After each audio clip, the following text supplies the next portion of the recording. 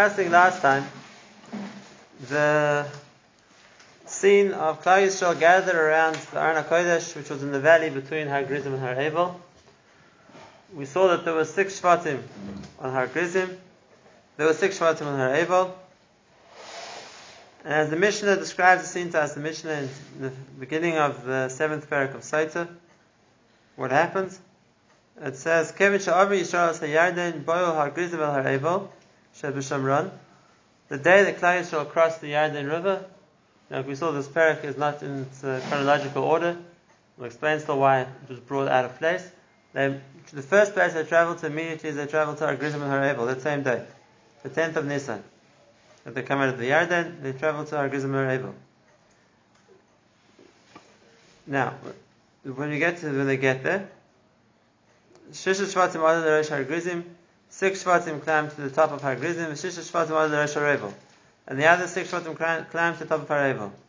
V'Kohanim v'Levim v'Aaron Amdim L'Matza Be'emtza. The Kohanim and the Levim and Aron HaKodesh are in the middle, at the bottom, between the two mountains. HaKohanim Akifim is Aaron, v'Levim is the Kohanim. They have the Kohanim surrounding the Aron HaKodesh, the Levim surrounding the Kohanim. The Chol Yisrael Mikana on each side of the mountain. Even though that one of the 12 Shvatim was Shevet Levi, and we said the Levim were at the bottom, surrounding the Aaron. So the Gemara already answers, and it says that the Ziknei had Levim were at the bottom, but the rest of the Shevet all climbed Har Grizim, one of the 6 Shvatim in Har Grizim. Won't be Ephraim and Menashe, that would be Mashka? Yeah, but it's not. The Torah tells us clearly who was where. It says, these are the ones who are going to be in Har Grizim, and these ones are going to be in Har Evel, so we know exactly which Shvatim were. This is where the Tish setup comes from, if the ranches don't need this. Everyone set up in this position. So the Kohanim and the Levim at the bottom. Like we said, they brought the bracha on each side first, and then it's Baruch Esha Lo Yaseh Pesel Maseicha. The person who doesn't make a graven image of an avodah zarah, a statue, an idol, should have a bracha, and everyone says Amen. Ve'elu ve'elu Amrim Amen. It wasn't just the people in Har Grizim who said Amen. Both. Everyone says Amen. Then Hafchuk Pneim Klape Har Evel, they turn to face Har Evel, Upaschul B'Kala. They say the corresponding Kala, Arra Isha Shel Yaseh Pesel Maseicha. And then again, it's all the Shvatim on both sides. Eilu ve'eilu Amrim Amen. Ad Shegom in Brachos V'Kalis. That was the first part. Then afterwards, the Achak HaChavir Sa'avanim, they brought the stones that they had carried from the Yarden. Uvanes HaMizbeach, like we saw, they built the Mizbeach on Har Evel. Then afterwards, V'saduhu B'sit, they covered the Mizbeach in plaster because you can't write on stone. So they covered it in plaster so you could write on the plaster. The Kosvo Lov is called Divrei HaTorah B'Shivim Lashon. They wrote the Torah on these stones in all the 70 languages, so they must have been tremendously big stones. Shnei Bar Heitev. And that was and then, like the Pasuk says, they had to bring korbanos, and they had to be, like, rejoice in Lifnei Hashem. We know the stones, we know. Comments on this, the Gemara says, look how many miracles happened all in one day. Avras Yard, and that was already a miracle. The way they crossed the yard and how the water stood up. They walked from there to Har Grizim and Har Evel, which is Yeser Mishishim Mil. That was more than 60 mil, which is a tremendous distance. It was more than a person can walk on a normal day. They still managed to walk there, and it was only part of the day because they had to do the whole ceremony after it was still in the daytime. Now, it wasn't that the Goyim let them just like free passage through Eretz Yisrael. That the various people or places that they had to go through to get from the Yarden to Har Grizim and Har Evel stood up to them. Right? Ve'ein kol bria yechol lam b'fneim. Nobody managed to stop them because v'chol ha'omin b'fneim miyad nitraz. Whoever tried to attack them, miyad nitraz, the different explanations in the Mefarshim what nitraz means, but the pasuk which is brought says esamasi ashalech lefanecha. Esamasi, the fear of me, I'll send in front of you. I'm going to make the people who come to fight you terrified of you. According to this, how the way the Gemara is explaining it over here, and like the pasuk says, that the fear and trembling will befall them, and until your people pass through. And therefore, there was a next time that all the Goyim who tried to, so to speak, prevent Klal Yisrael on their passage to Har Gerizim Har Eival were struck with trembling, and they weren't able to stand up to them. Right. That was how they got to Har Gerizim Har Eival. ואחר כך הביאו את העבודה מובן את המזבח וסדור בסיד וכוס ולהם את כל דברי התורה בשבעים לשון והלו אולס השלמים ואוכלו ושוסו וסמכו. That was all part of the mitzvah, or birchu v'kilelu, the brachas mekados, and then afterwards the kippur savanim above the Gilgal. They bring the stones back with them to Gilgal. So they had to walk the 60 mil back again because they had to come back to where they started from, which was Gilgal. They all did this in one day. What was the purpose of 70? This was how the Gemara and Sotah defines to us what happens in Har Gerizim Har Eival. Now we already saw last time, we spoke about the reason why the Torah only mentions the side of Klala, what the point of these Klalas were. But now let's talk about something else. And that is, the question is, why were these 11 specific Averis chosen to be the ones which were demonstrated publicly, Ar, Baruch, Ar, on each of these 11 things? We didn't go to the whole Torah like that. They might have written the whole Torah on the stones, but the ceremony of public bracha, public klala, was only on 11 or maybe 12, depending how you count them, 12 things. What were they? Avodah Zarah. The first one was a person who makes a graven image. Then there was 2 or 3 about misleading other people. A person who misleads the blind on the way. A person who's masik gvul re'ehu, who encroached on his friend's territory. A person who is like dishonest in the din and slants the din unfairly in someone's favor. A person, a judge who takes bribery. Justice. Right, and then there are a few about a rice. Or Sheikhavim Eshes Aviv, or Sheikhavim Achoisa, or Sheikhavim Choisanta, which means his mother-in-law. Right? So, sorry? Or Sheikhavim Kol Behemoth, there are 4 about a rice.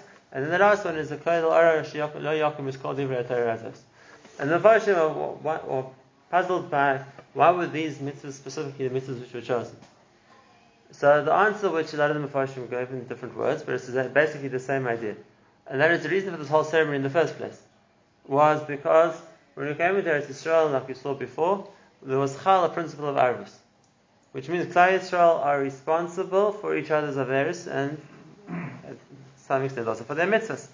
And if that's the case, there would be one person who does an Avera, and Klal Yisrael collectively could suffer for it. As we saw in the story of Achon, that because he stole from the Cherub, the Ma'aseh Klal Yisrael lost the battle. And if that's the case, those things which is possible for other people to be aware of, so Klal Yisrael can establish a justice system to make sure justice is maintained. But those things which by nature are done in privacy and no one else is going to know about, so in what way can Klal Yisrael ensure, so to speak, that they're going to make sure that no one else is over in these Averis when they have no way of knowing if these Averis are being done or not? And therefore, the Mepharshim say that these mitzvahs are all examples of mitzvahs, or Averis I should say, which can be done in the secrecy of one's private home and no one else is going to know about it. So, for example, the person is Oseh Pesel Masecha, he makes himself in his bedroom or in some inside room, his own personal Avodah Zarah, who else is going to know about that? Right? And it's like the Navi says later on, that's exactly what Klal Yisrael were doing.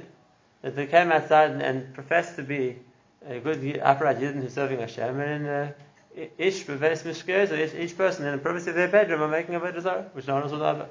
So how can you be a raven for them? Same thing when it comes to misleading somebody else, giving him bad advice, so who's going to know that?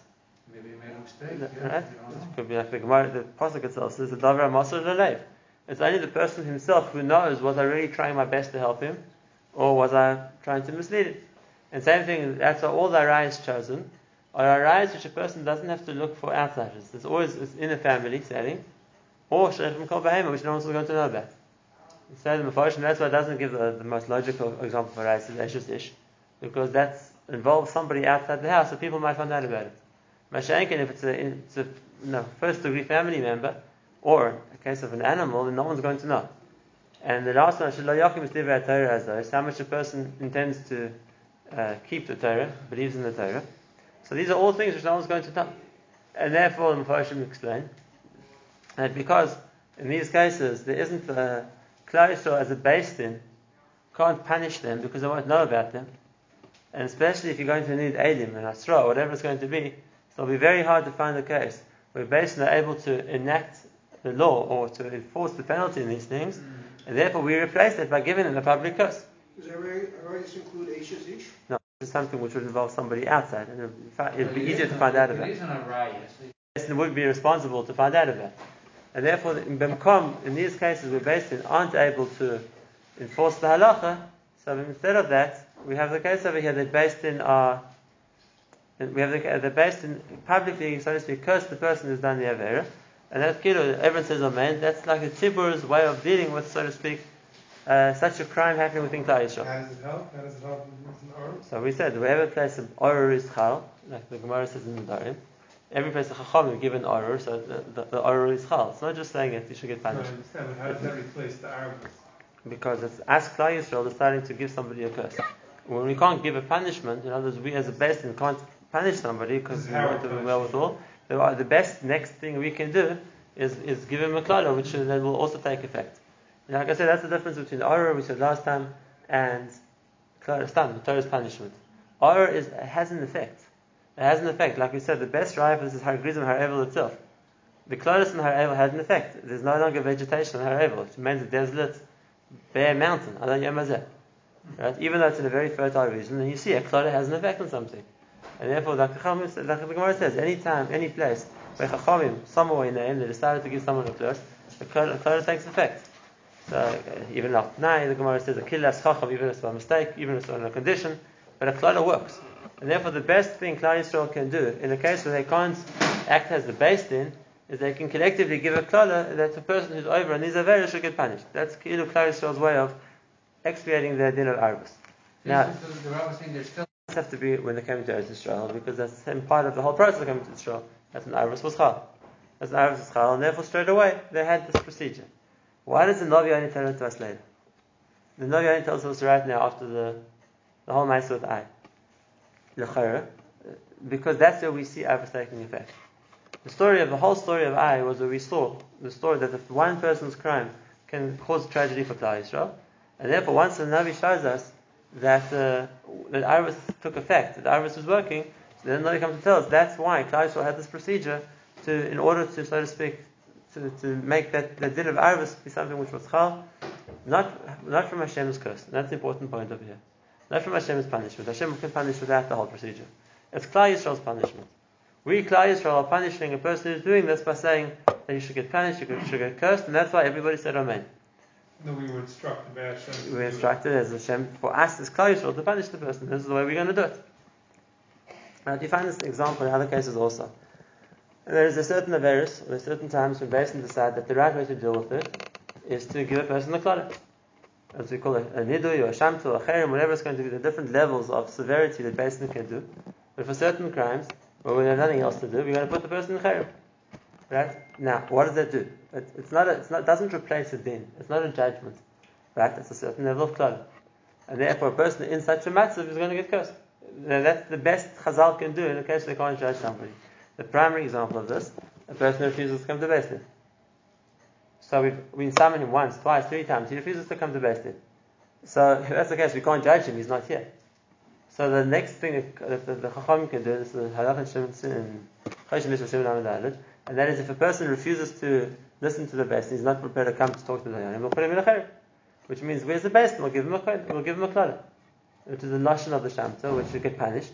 Because if we can't enforce din, at least we can enforce this some kind of an order b'mkom din. the rabbi saying that There's certain halachas which today we don't have a basin of smuchim, which we don't have a basin of Messiah Patan, Ishmi Pi Ishma Moshe Rabbeinu, and therefore there are a lot of halachas we can't judge today. So in some cases, the poskim write that since we can't judge the halacha, but what we can do is we can put the person in a shanta. We can give him until he makes some kind of restitution that we're happy about. We're going to put him in a cherem. Which is the same idea. It means when you can't deal with judgments, then the idea of basically giving a klala replaces the judgment. One more case of the same idea. The halacha is if a person wants to make a business deal, and he puts down money to buy something, and then he wants to back out of the deal. So the halacha is he's allowed to back out. Because until the person's done meshicha, which means he's taken the item that he wanted to buy, we paskin that kesef isn't koine. the money he put down isn't an acquisition yet, but it's something. And therefore the Gemara says that if he wants to back out of a deal when he's already paid, he has to makabel of mishapara. What's mishapara? Well, the Gemara says in the fourth parak in Bava Metzia, he has to makabel of mishapara. What is mishapara? That Beis Din tell him, just like Hashem punished mishapara from the Dara Mavul and from the Dara Palaga, the person who punished Hashem, who punished the Dara Mavul, Dara Palaga, he will also punish you because you aren't honest with your word.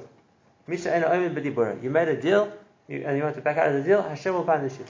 And the Gemara says it's not something which happens automatically. Beis Din have to put that kind of threat on him. And then it's the same idea. We can't enforce it. Halachically, he has the right to back out. If he wants, money isn't koinen, and therefore even if he's paid for something already, he can say, I insist on getting my money back and I want to move out of the deal.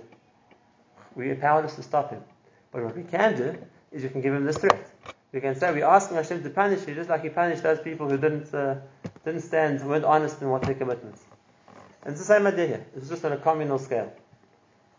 That was the yesod of the idea of Har Gizma. Har Eivel, now we saw the chiddush of it, which was the mizbeach on Har Eivel, that we spoke about last time. The chiddush was that normally Orah is irreversible. We gave examples last time. There's times in the Torah where Hashem cursed something, the curse stayed. There's nothing to do about it. No. Hashem cursed the Knan, Hashem cursed the snake, Hashem cursed the ground. But wherever we see the Orah, it makes an effect which is an irreversible effect. Over here, the Orah Ish is not something which is forever. A person can do tshuva. And therefore the idea of making Mizbeach and Har Eivel and bringing Korbanos was to show that even with all the curses, that the Yachid has done something wrong, you can still do tshuva.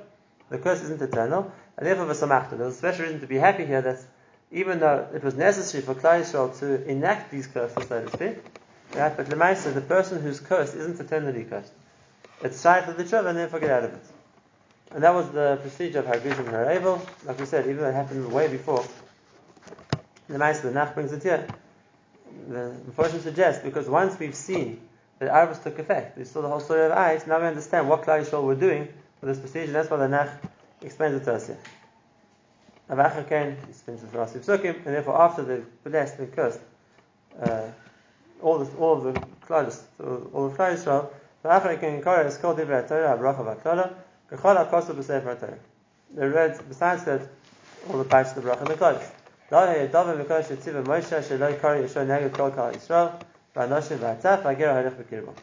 and this was a second point. Besides for the Beis Din, the Zikna Kahuna, who declared the brachas and the Kodesh the Torah told him to, Yeshua added on that he read the whole Sefer Torah to them.